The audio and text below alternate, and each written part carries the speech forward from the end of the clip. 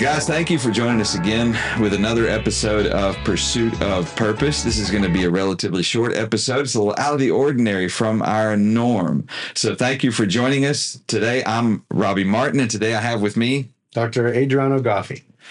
Dr. Goffi has some very unique perspective that I would like our audience to be able to appreciate, to understand, and to hear from him.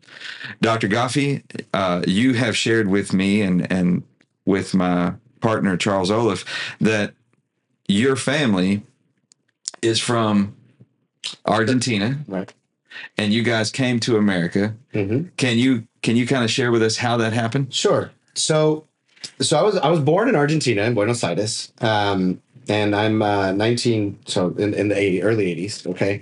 And from there, we moved back and forth from Argentina and Venezuela. So we actually came to the United States from Venezuela, okay? Not from Argentina. And back then, visas were significantly, I would say they're easier to come, as tourists and, to kind of legally come in on a plane, basically, right?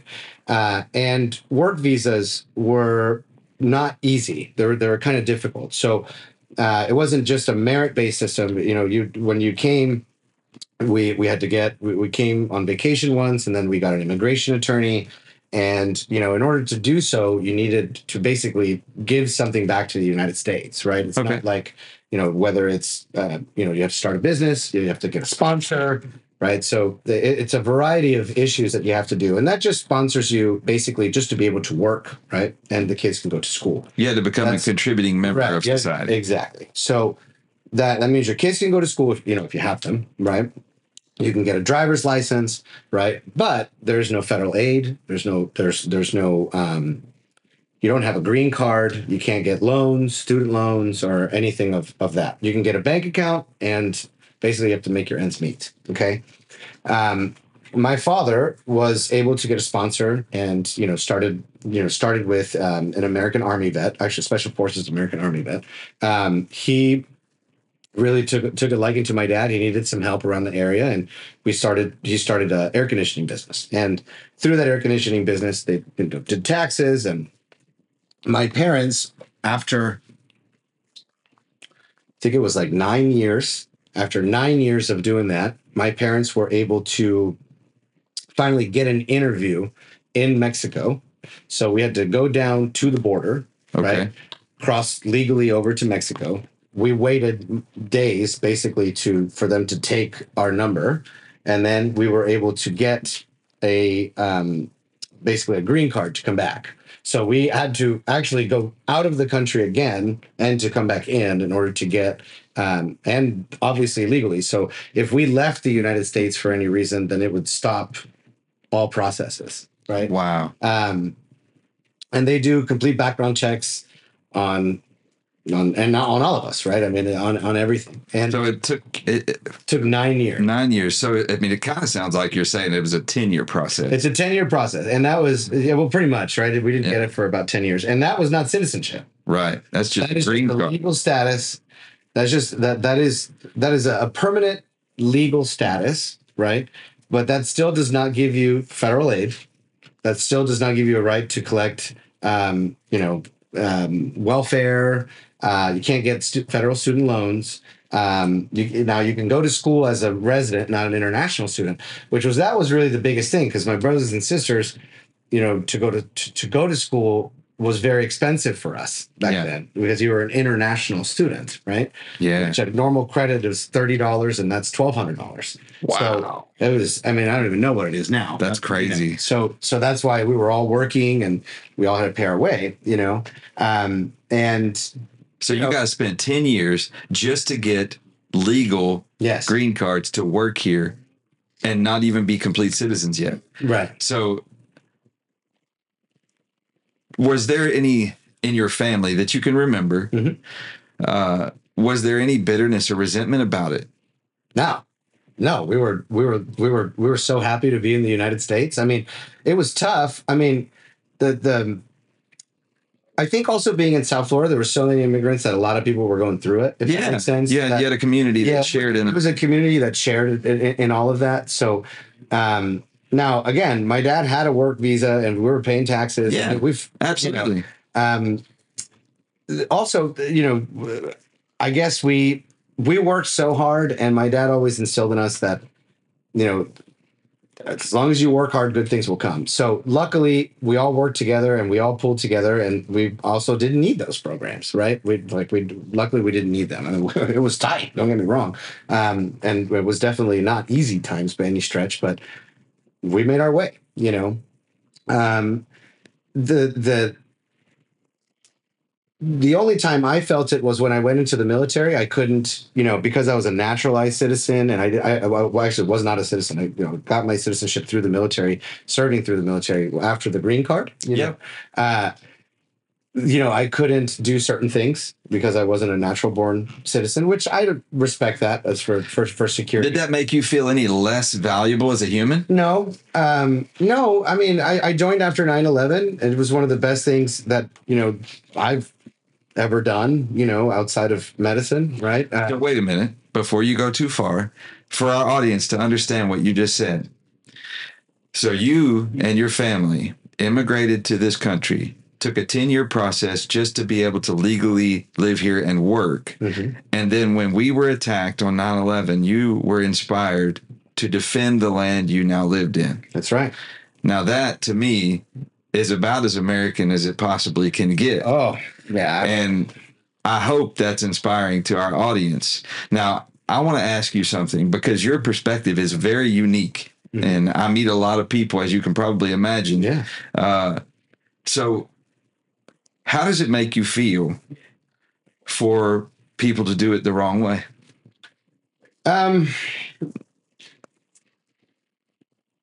to do it the way they're doing it now, the way that is. I mean, so, even back then, plenty of people came on on like a tourist visa, right, and then applied here. Does that make sense?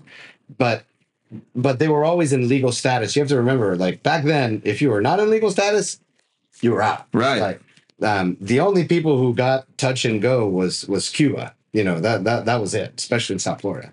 So it was very stern back then, immigration. And, we were law-abiding citizens. And, so therefore right now, believe it or not, it offends us as a family dramatically for it to be that open.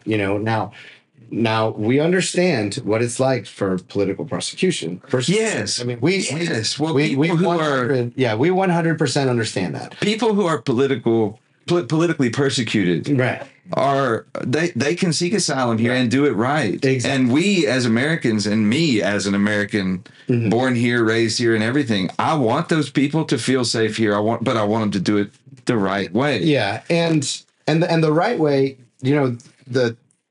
When Trump was in office, believe it or not, I had a friend in Mexico who was a physician, and it took 3 to 6 months for him to get a work visa, and it was not not crossing or anything like that. It's really not hard. Well, 3 to 6 months doesn't sound that bad. Doesn't sound bad at all. And now it was yes, he's a physician.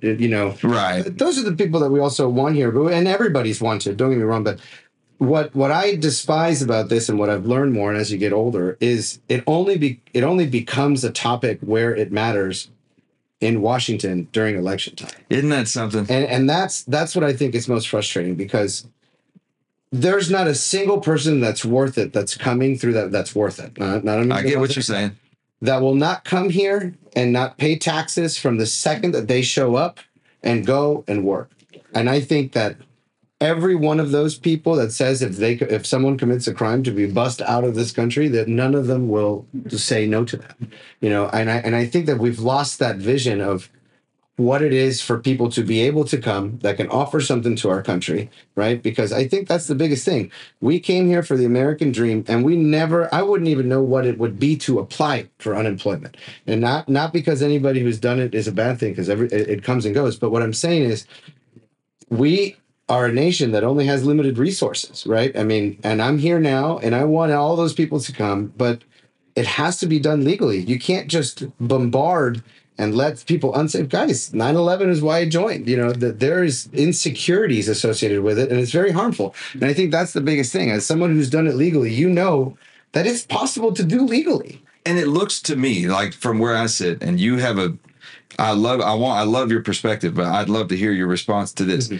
It looks to me, from my perspective, as though the value of being an American and the value of the American dream is being diminished with every illegal immigrant that comes here and doesn't follow the system and comes here and takes advantage of the possibility of doing it the illegal way. It looks like our value, the value of this nation and the value of being a person like yourself or a person like myself is being diminished person by person.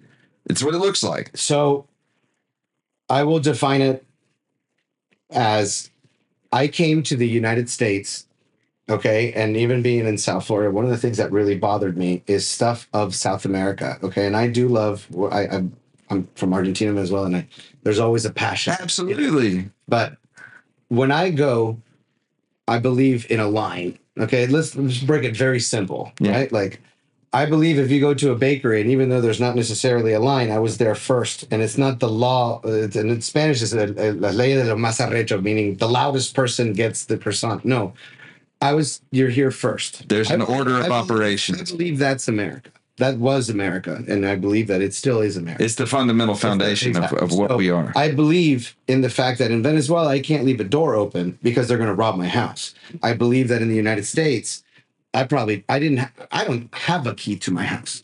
I did not have a key to my house in South Florida. I didn't even know what a key was. My house was open for individuals, and it was safe, right? That's law and order. That's the American dream. That's the United States. That's the community helping each other. There's always bad apples. Absolutely. Yes. So if you ask me, do I think that we're losing ourselves? Yes. The answer is yes. When you let in people that what my dad called zeros to the left of a decimal point that do nothing good for society, it's intermixed. There's some good ones.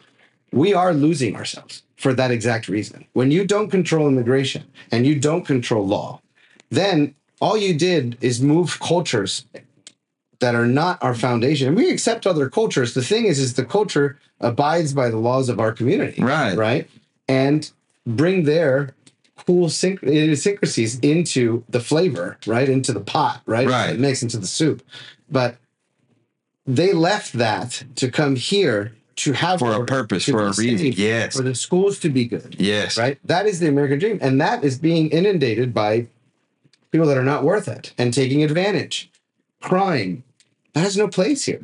So then the natural result of this, if it's continued, will be we will be no better. We will be no more attractive. There will be no law and order. That's exactly right. There will be no safety as it was when you got here, as it was intended by our founding fathers and the purpose for our nation to have been built the way that it is. That attractive nature of our land, the attractiveness of our ability to thrive and live safely and create for yourself a place for a family, a place to build wealth. Yeah. All of those things will be torn down by this process. Would you agree with that? I agree. I mean, like I said, something as simple as that line, right? I mean, think about it. You said the word demoralizing, like all that. How could it not be? I'm standing here. Well, I have a busy day. You got a busy day. Yeah. But if there's no rules and they just go in and bombard and they just jump in front of you, I don't even mean stealing, by the way. Right. No, and that's the way your day always goes, right? It's sort of like, that's not even nice guy finished last. It's like, then you turn yourself. You start to question. It's like you question literally your own self. Like, what am I doing here? What's my purpose? Yes. There is no order. There is no nothing. And that's where it starts to, when you start to question yourself, because society has changed so much that you don't recognize it.